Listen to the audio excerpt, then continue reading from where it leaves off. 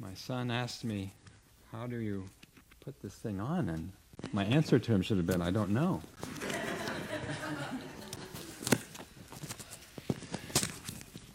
Well, brothers and sisters, it's good to be with you this morning. I want to encourage you, as someone who's come here in the middle of these strange times that we live in, and just from what I can see, as someone who's visiting you from a different congregation, I just admire the way you have kept the work of the church going on under very unexpected and challenging changes in what we're restricted to do, what we're required and obligated to do for the good of one another. And you are doing the work of the Lord, and it matters to Him, and it is hard. Things keep changing and continue to change. Even your plans this week to enjoy more time all together outside, and then having to have that get postponed. But the Lord sees your work, and He's pleased with it. I'm going to read just a little bit before our passage that I'm preaching on, James 1. The sermon is on James 1, 26 and 27, but I'm going to start at verse 17 to give us a little bit of context. So James 1, starting at verse 17. Every good gift and every perfect gift is from above and comes down from the Father of lights, with whom there is no variation or shadow of turning. Of His own will, He brought us forth by the word of truth, that we might be a kind of first fruits of His creatures. So then, my beloved brethren, let every man be swift to hear, slow to speak, slow to wrath, for the wrath of man does not produce the righteousness of God. Therefore, lay aside all filthiness and overflow of wickedness, and receive with meekness the implanted word, which is able to save your souls. But be doers of the word, and not hearers only, deceiving yourselves. For if anyone is a hearer of the word and not a doer, he is like a man observing his natural face in a mirror. For he observes himself, goes away, and immediately forgets what kind of man he was. But he who looks into the perfect law of liberty and continues in it, and is not a forgetful hearer, but a doer of the work, this one will be blessed in what he does. If anyone among you thinks he is religious and does not bridle his tongue, but deceives his own heart, this one's religion is useless. Pure and undefiled religion before God and the Father is this: to visit orphans and widows in their trouble, and to keep oneself unspotted from the world. Let's pray. O Lord, speak to us. Give us receptive hearts. Give us changed wills. Stir up the spirit that you have implanted in us. Enable us to profit from the word and to build our lives on the work of Jesus Christ through what He accomplished in the gospel. In Christ's name, amen. Do you ever wonder if your life is on track? Do you ever wonder if you're headed in the right direction? The book of James is a diagnostic tool that's very helpful in trying to come to an answer to that question.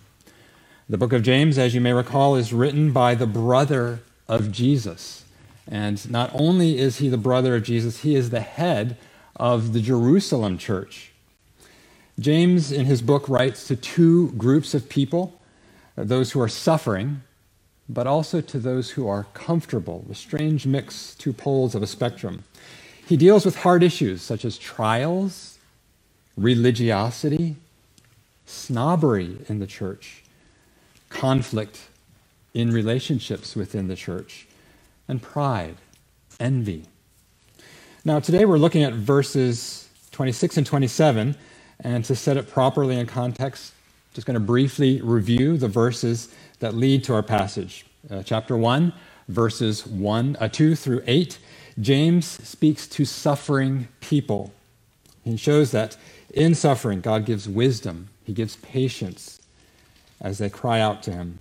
Verses 9 through 12, James deals with one specific kind of suffering. He deals with poverty. And suffering, whatever the nature of it, has temptations that come with it. So in verses 13 through 16, James dwells on the nature of temptation and how sometimes when we're being tempted in our suffering, we blame God for our sin and our temptation. That's much easier to do when life is hard. Then from verses 17 through 26, James takes our suffering, takes our temptations, and he puts it into this context of spiritual birth and spiritual growth. God the Father is doing something through all this. He is making us something new. He's producing ongoing moral change in us. God, through all of that, is remaking us so that we resist the sinful desires that are still plaguing us, so that we resist the sinful words, the sinful wrath that wells up and flows from us. One way that God changes us and works this transformation is he speaks to us. He brings his words to us. We hear scriptures read. We hear scriptures preached to us. And that's only part of the equation that James points out. He says, hearing these words, hearing it preached is not enough. You also have to change in response to what you are hearing. So that brings us to James 1, 26 and 27, our passage for today.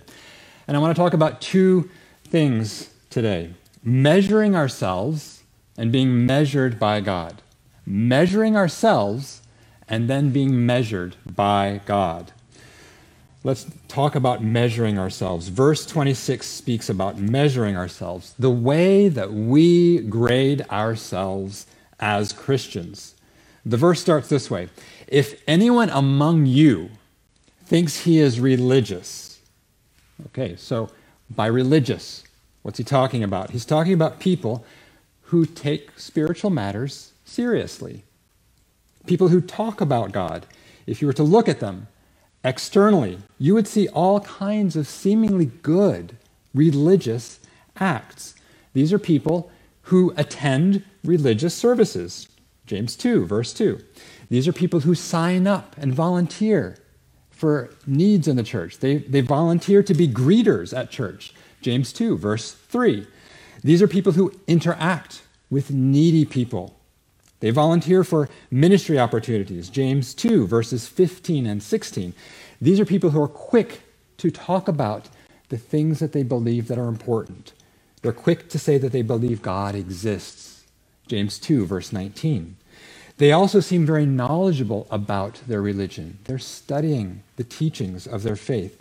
They teach other people about theology. James 3, verse 1. These are people who care about what's going on around them in the congregation. They actively identify sin in other people. James 4, verse 11. So he's addressing people who feel confident in their Christianity. But there is something that they do not do. James says that this person does not bridle his or her tongue. They don't have control of their words. The picture is this: your words are like a horse, which is restless and feisty. The horse is strong. The horse wants to dart forward. But if you have your horse bridled, you can steer the horse. You can stop the horse. And so it is with your words. If you bridle your tongue, you control what comes out of your mouth. Our speech, the words that we speak to one another, is a major theme in James and in the entirety of Scripture. Because this is just part of our text today, let me just give you two identifiers for speech that's not bridled, speech that's not under control. One, unbridled speech comes out at the wrong time. Unbridled speech comes out at the wrong time. And then two, secondly, unbridled speech comes out with the wrong motive. Comes out at the wrong time, comes out with the wrong motive. Let's briefly look at these two. When I say that unbridled speech comes out at the wrong time, it's specifically that we speak too soon. But what is our experience when we're dealing with someone, they mess up, and we feel like we just have to open our mouth and say something about it? We all know what that is like, especially if we're in the middle of a disagreement with someone who's accusing us. We know how there's this internal pressure that builds up inside of us. Humans have always had to deal with this. We're all alike. Even 3,000 years ago, in the book of Job, another person, like you, like me, this young man, Elihu, he describes this feeling, this pressure that I have got to say something about what this person in front of me is doing. Elihu, in this conversation, is listening to Job and Job's three friends. They're going back and forth, and Elihu is getting frustrated, and he feels like he's got to put his own word into these discussions, this debate. And he describes that feeling of, I've got to say something. He says in Job 32, "Indeed, my belly is like wine that has no vent. It's ready to burst like new wineskins. I will speak that I may find relief. I must open my lips and answer." The feeling is, if I don't speak, it's going to kill me. But the reality is, we can hold on to our other bodily functions for a long time. You can hold your words in also. Now, a few words earlier in our passage, James said those familiar words that we're to be swift to hear, slow to speak. We tend to answer too quickly, but instead, James is teaching us, listen well. Restrain yourself from speaking. So, we are to be slow to speak. But secondly, we also speak with the wrong motives. We speak from hearts that are mixed. James 3 and 4 catalog the evil motives behind the unbridled speech that comes out. Motives such as pride, motives such as discontentment. How does pride speak? Well, when I'm filled with a sense of self-importance, I think that what my view is needs to be known and needs to be your view as well. And in that pride, I find it very easy to speak words of criticism, words of correction, and I tear people down. I tear them down when they're in front of me. I tear them down when they're not around, but other people are present. So James 4:11 tells us, "Do not speak evil of one another, brethren." Do not speak evil of one another, brethren. James 5:9 says, "Do not grumble against one another, brethren." Have you grumbled about somebody else that's on the membership roll in this congregation recently? Have you criticized them in front of another believer? James also addresses other motives, motives such as discontentment, motives such as envy. We're unhappy with our status in the group. We're not as far in as we want. We're not high enough. We're unhappy perhaps with our financial state. We're unhappy with our skills. We're unhappy with our personalities. And we resent those who are better off than we are, more personally accomplished. Think of someone that you recently criticized when they weren't present. Is part of that criticism that you bear against them, is it that they have something that you wish for yourself? Perhaps they have more ability. They're better on their feet. They're more comfortable. They have smoother relationships with people. Maybe they have more influence, more connection. When we envy people, it's very easy for us to speak scornfully about them. We judge their motives. We make much of their faults, their stumblings. We think she might be a top performer at school or at work, but she's not very good with people, one-on-one. She's good with a group, but look at her relationships in the home. Now, how do we put this all together? James says that if anyone among you thinks that he is religious and does not bridle his tongue, but deceives his own heart, this one's religion is useless. It's as if James is saying, Does anybody here think that she is spiritually mature? Does anyone here think that he has a great grasp of Reformed theology? Does anyone here think he is really committed to BSF or some good organization? Does anyone here think she has a very good grasp of Scripture? Well, if so, how do you do with James' test? Do you bridle your tongue? Or are you prone to speak, knowing at the very moment that the words come out, you shouldn't be speaking? Do you ever trash talk another person in the church? James is deeply convicting because he addresses our speech to one another and he addresses our speech about one another. Let me put a finer edge on this. James warns us about thinking that we are religious. Is there something going on right now that you feel strongly about? Do you think that you have a righteous cause, a godly cause, a good cause? And mixed up in that, you've got a complaint about someone or something in this church or in your home. And you're certain that the other person, the other side, is in the wrong.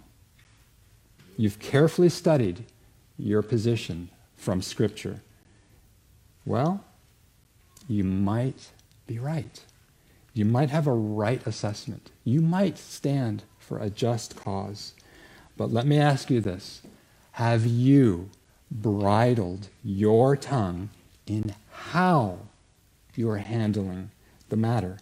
Have you so controlled your part of the conversation so that you're not speaking from a desire to be praised or admired? Have you carefully never spoken evil about the other brother or sister beyond what was absolutely necessary to faithfully follow Matthew 18? Have you? Have you really? James warns us of the horrifying danger of self-deception.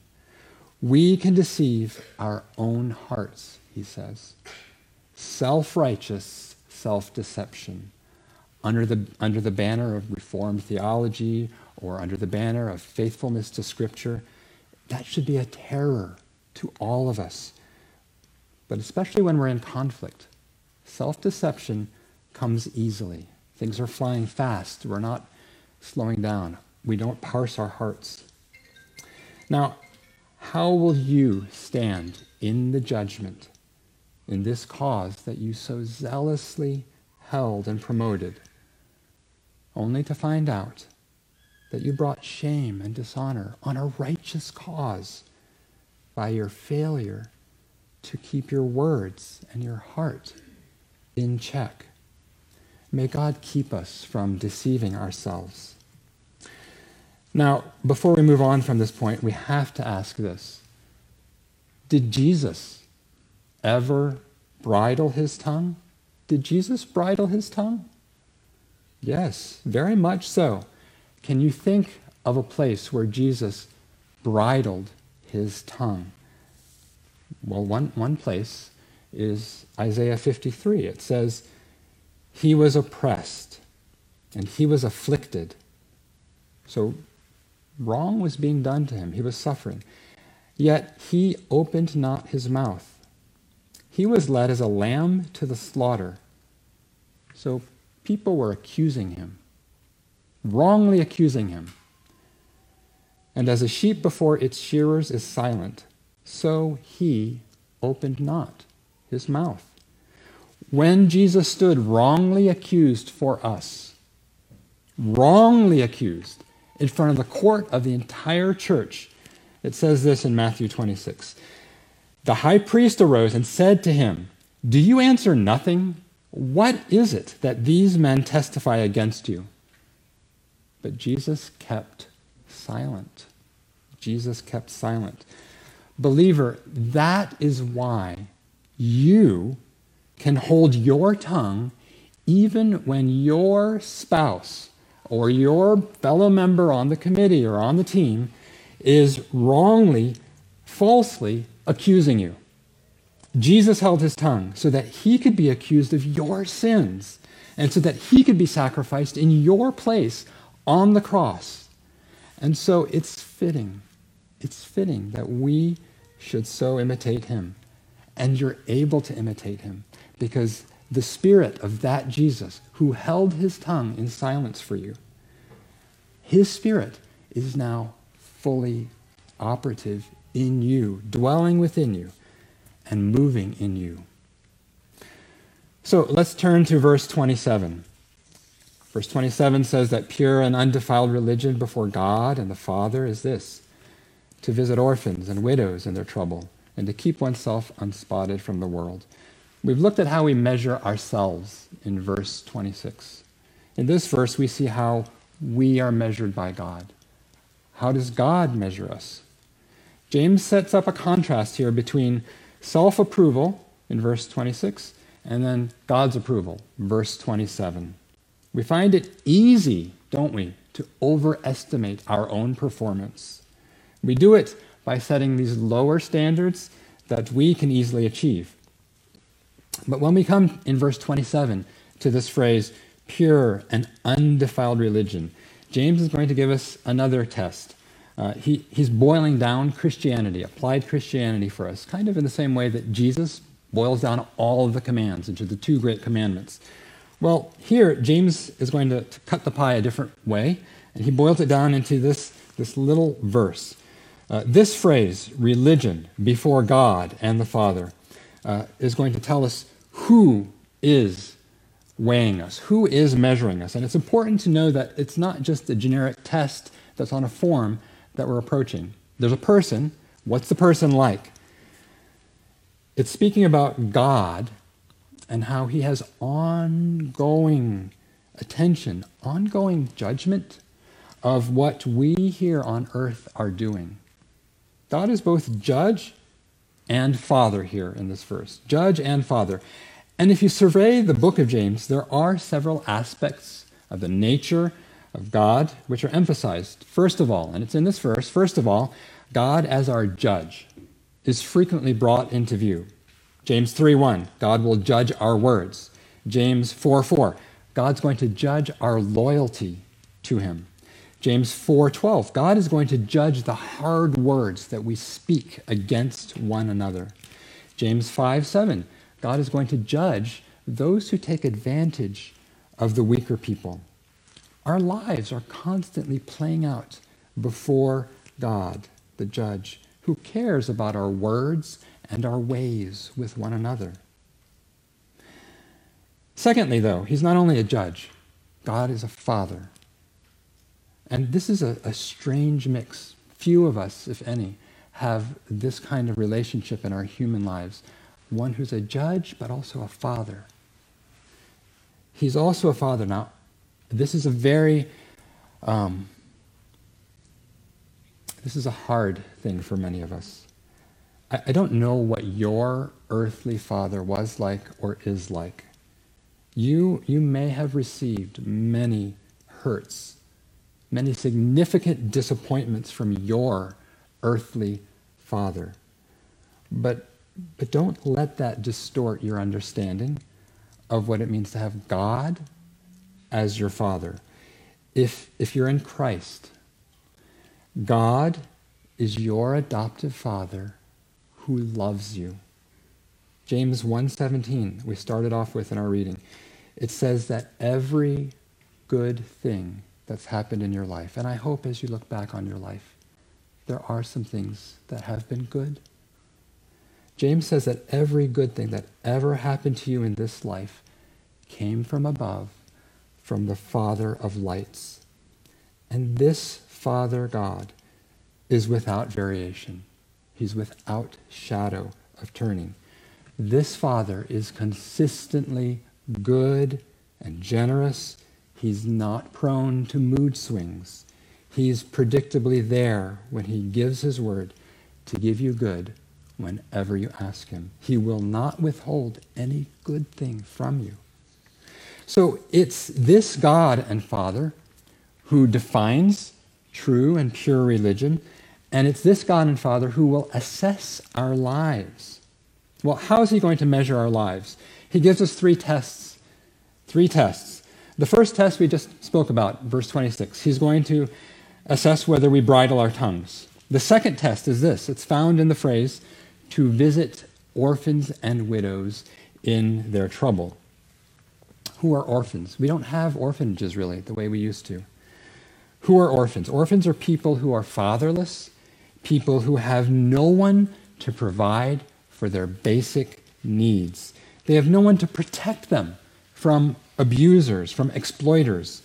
You can be functionally an orphan, even if you're living in a home with adults. Widows are in a similar situation. In the time of James, in that day, the fatherless, the widows were people whose lives were fragile at every level. They're needy. And as you read through your Bible with neediness in view, you're going to find dozens and dozens of references. Needy people, physically needy people. These are people who are near to the center of God's concerns. And this is not only a New Testament emphasis, it's many, many places in the Old Testament. Needy people are near the center of God's concerns. Now, what about the needy, the orphans, the widows?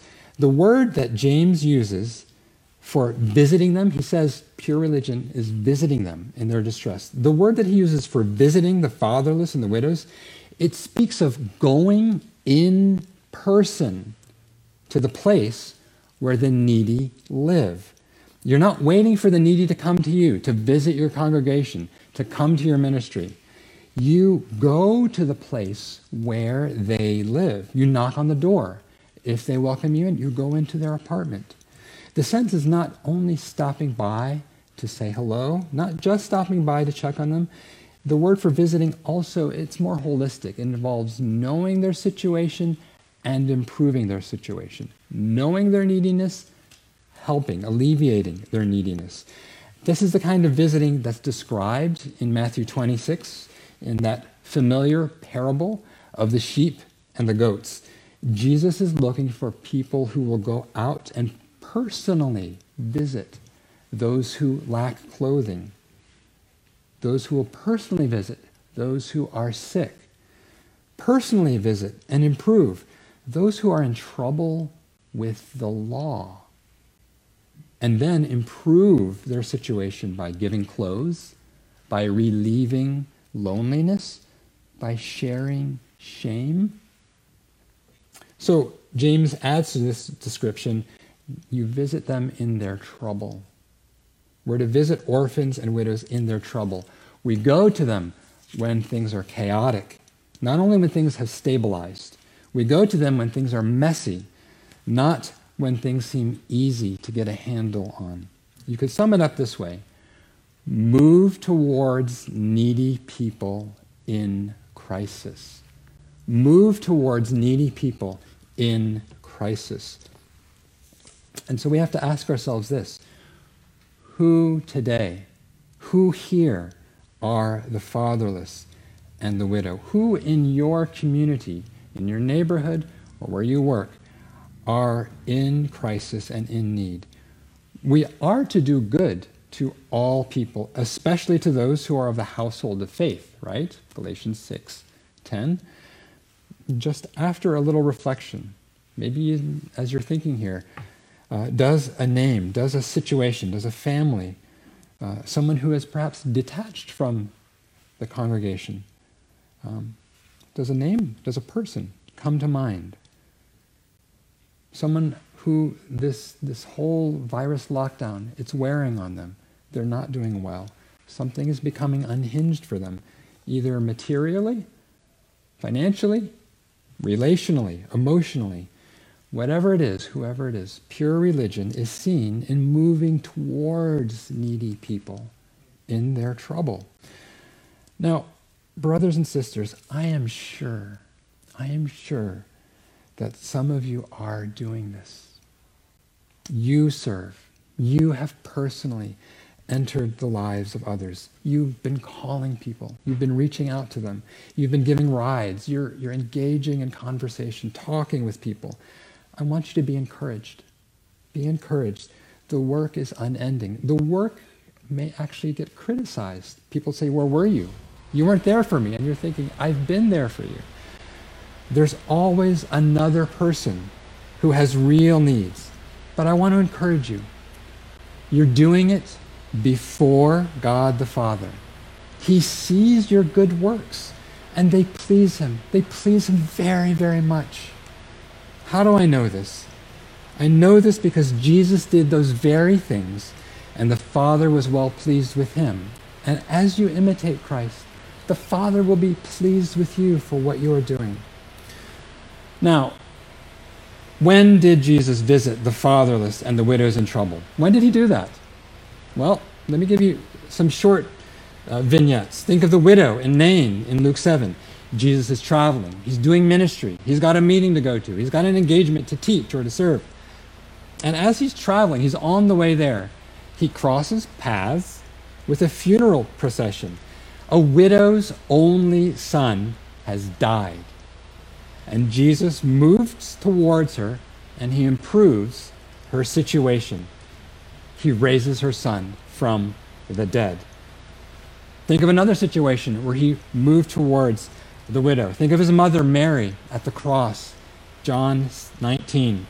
Jesus sees that Mary is about to become a widow. He anticipates her need. And so he proactively adopts a son to care for Mary. He says, behold your son. Behold your mother. John takes Mary into his home to care for her. Jesus is making provision for this widow. Now, you hear all this, bridle your tongue. Go to widows and orphans. Isn't this just moralism?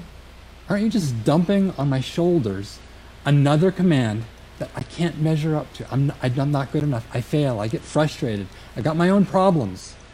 Isn't this just pushing for a bigger and bigger system of rules? Well, it could be. It could be, but it doesn't have to be. And here's where the gospel comes in. Ultimately, every single one of us is an orphan or a widow in life. All of us are orphans and widows in life. In John 14, Jesus calls us orphans.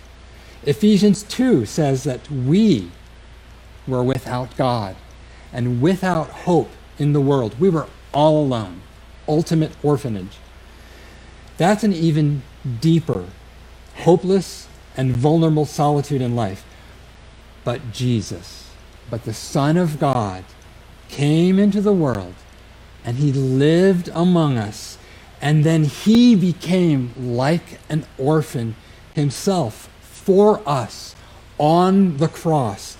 How did he become an orphan? On the death, on the cross, it was as if Jesus lost his father. He cried out and said to his father, "Why have you forsaken me?" He visited us who were orphans, and he himself became orphaned so that we could be reconciled to God and become children with a father. And isn't that something you want to imitate? You don't help the needy because you have to. You help the needy because Jesus Christ came to you in your neediness, and he became needy so that you could become rich. And so now you just want to imitate that. The gospel gives us a heart that wants to show compassion.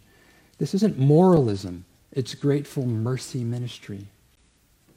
I received mercy. I want to show mercy. So James gives us 3 tests of true religion. Bridling the tongue. Secondly, moving towards needy people. The third one is this: keeping oneself unspotted from the world. Keeping yourself unspotted from the world. What does this entail? Well, you might think that keeping unspotted from the world involves guarding yourself from worldly thinking, critically filtering what you take in from screens, from podcasts. Places like Colossians 2:8 warn us against being deceived by the basic principles of the world, which are not according to Christ. Or keeping yourself unspotted from the world. It could involve guarding yourself against sinful indulgence of fleshly pleasures, fleshly desires, thinking of places like 2 Peter 2:18 through 20. There it tells us to keep ourselves from the pollutions of the world through knowing Christ, escaping from the lusts of the flesh, escaping from lewdness. Certainly, those are both things to avoid: erroneous thinking, immoral practice. But I wonder, in the context of this book of James, I wonder if what James has in view when he talks about the world is what he develops later on in chapters 3 and 4. In James 3:15, he talks about an earthly way of living that's characterized by envy. An earthly way of living that's characterized by selfish ambition. This earthly, worldly way of living says, my desires are most important. I must be recognized by the group as the important person in the room. Respect me. James 4:1 says that this is where fights and wars come from between you, among you. These earthly, worldly ways of living are behind the strife that we experience among brothers and sisters. James is saying selfish desires, self-importance produce conflict. And he says, keep yourself unstained from this. Keep yourself unspotted from this. Are you at odds with someone else in your life, with another believer in your life? When conflict arises, it's useful to check your own heart. Not their heart, your own heart. When we have meltdowns in ministry, and if you are truly and personally engaged in ministry, you're going to have meltdowns. That's just normal if you're actually engaged in it. When we have meltdowns in ministry, could it be that it comes from a selfish desire for recognition or for control? When we have disagreement at home over money or time use, could it be that the arguments are more intense or more heated than they really should be because of a selfish desire for respect or for priority? Well, how do we break free of this self-love, this self-importance that so easily rears up in our hearts? Again, the gospel has the solution for this. What happened in the gospel? Jesus, the one who deserved all respect and all recognition, Jesus, the all-important one, emptied himself of every self-benefiting position. He emptied himself and became a low, low person. He was on the top, but he made himself lower and lower until he was finally viewed as a felon. He was convicted of a felony, and he died in that low position for selfishly ambitious and rebellious people. But then he rose from the dead, and he gave them new life. And when you believe this, and when you seize on to this as salvation for yourself, you admire what Jesus did. And in the deepest way, you admire and you want to imitate his selfless pouring out of himself for undeserving, selfish, proud people. That's how the gospel of Jesus can make you unselfish. Let's pray. We come before you, our God and our Father. We ask that we would measure ourselves as you measure us. Our words do matter. Our care for the needy matters. Our selfless living matters. Make the work of Jesus, who gave himself for us, make it to change us today and in this week we pray. In his name, amen.